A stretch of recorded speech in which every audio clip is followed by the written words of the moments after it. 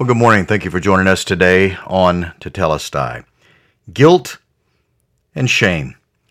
Two things that people struggle with consistently. Two things that can be very devastating in the life of the child of God. Is there a cure for our guilt? Is there a cure for our shame? Is there a way that we can walk free from guilt and shame and not be enslaved with the shackles of these two thieves of joy? Well, there is. And that's what we're going to spend this week talking about.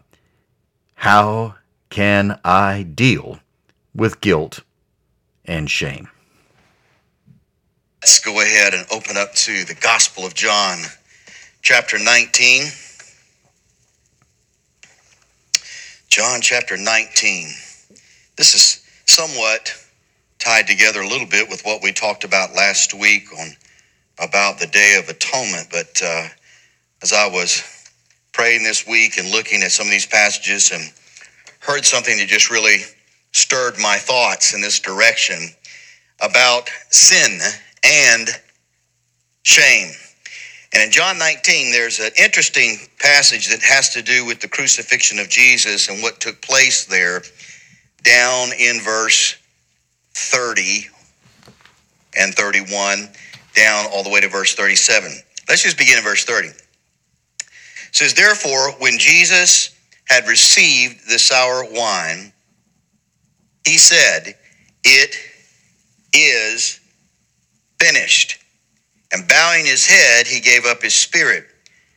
Then the Jews, because it was the day of preparation, said that the body should not remain on the cross on the Sabbath, for that Sabbath was a high day, and asked Pilate that their legs might be broken and that they might be taken down. So the soldiers came and broke the legs of the first man and of the other who was crucified with him. But coming to Jesus, when they saw that he was already dead, they did not break his legs. But one of the soldiers pierced his side with a spear, and immediately blood and water came out. And he who has seen has borne witness, and his witness is true, and he knows that he is telling the truth, so that you also may believe. For these things came to pass in order that the scripture would be fulfilled, that not one bone of him shall be broken.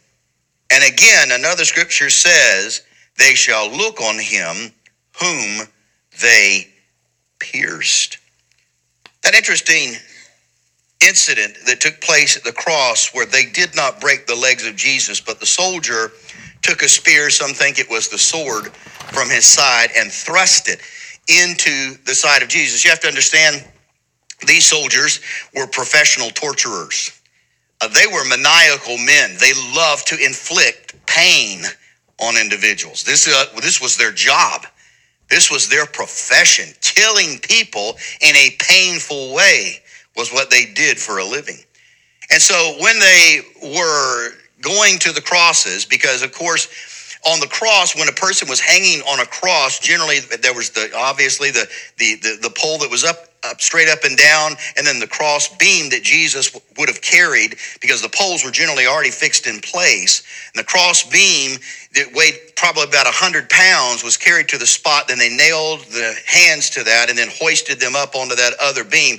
But in the middle of it, there was a small little peg that was there that a person could rest on, because generally death by crucifixion was a result of suffocation, because you couldn't breathe, because eventually all the pressure that was being placed on your lungs, you could not get air, so you basically suffocated to death. And the only way in order for you to get any air was to pull yourself up by the nails that were thrust through your wrist to get a gasp of air, and then to try to rest back down on that little tiny post that was sticking out, so you a little what they considered a small seat. And it was a horrible, horrible way to die. But now when they came to these men, and it generally took quite a while. Sometimes people could hang on a cross for a day or longer. But when they came, because it was a Sabbath day, as we read here, John said they wanted to go ahead and make it an expedient, quick death. And so in order for these guys to go ahead and suffocate and die, they broke their knees. They took a big mallet and came through and just pounded their knees so that they could no longer lift themselves up. And of course, every time you lifted yourself up, there was excruciating, agonizing pain that shot through your body because of the nerves in the wrists, as well as in the tops of the ankles where the 2 feet were crossed over top of one another. One single spike was driven in the top of the ankle through to the wood. There are nerves there. And when those nerves, it's like shooting thousands of bolts of electricity through your body of pain every time you had to move on that. And so they came and they broke the legs of the soldiers, but of course they come to Jesus and he's already dead. And then the soldier, probably just out of frustration, he didn't break his leg, and of course that was again God's providential hand saying not a bone of his would be broken.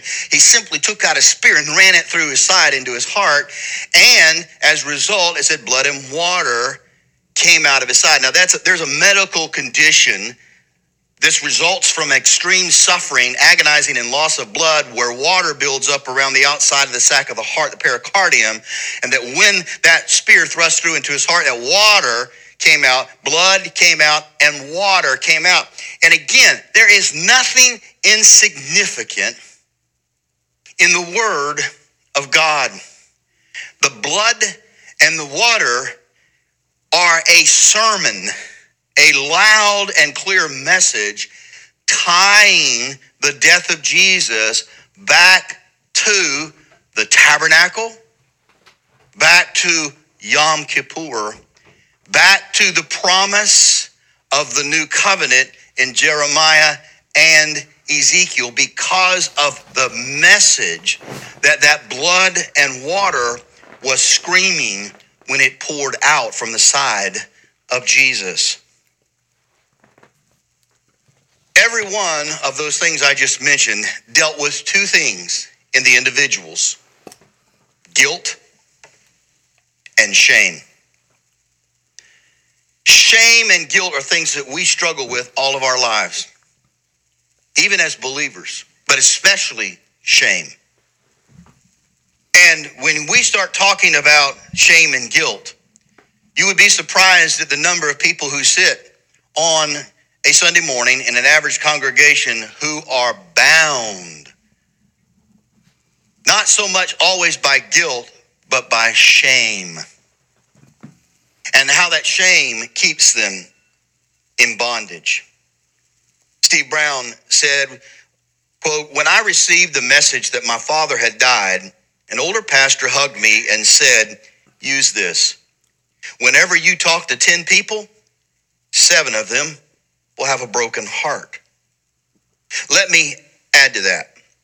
Whenever you talk to 10 people, 11 of them will struggle with fear, shame, and guilt.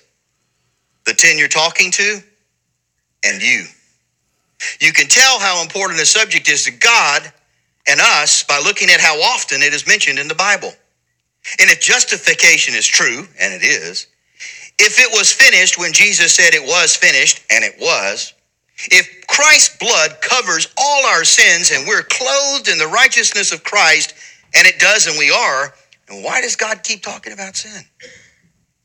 It is for the same reason a mother keeps telling a small crying child after a minor fall that he's fine. That child doesn't think he's fine. You really are, but you don't think you are.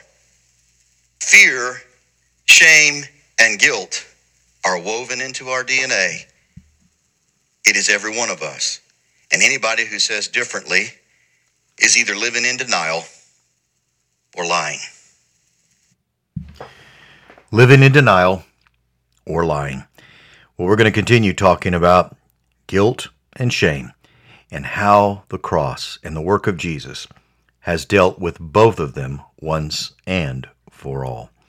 May the joy of our Lord be your strength, and Lord willing, we will be with you again tomorrow.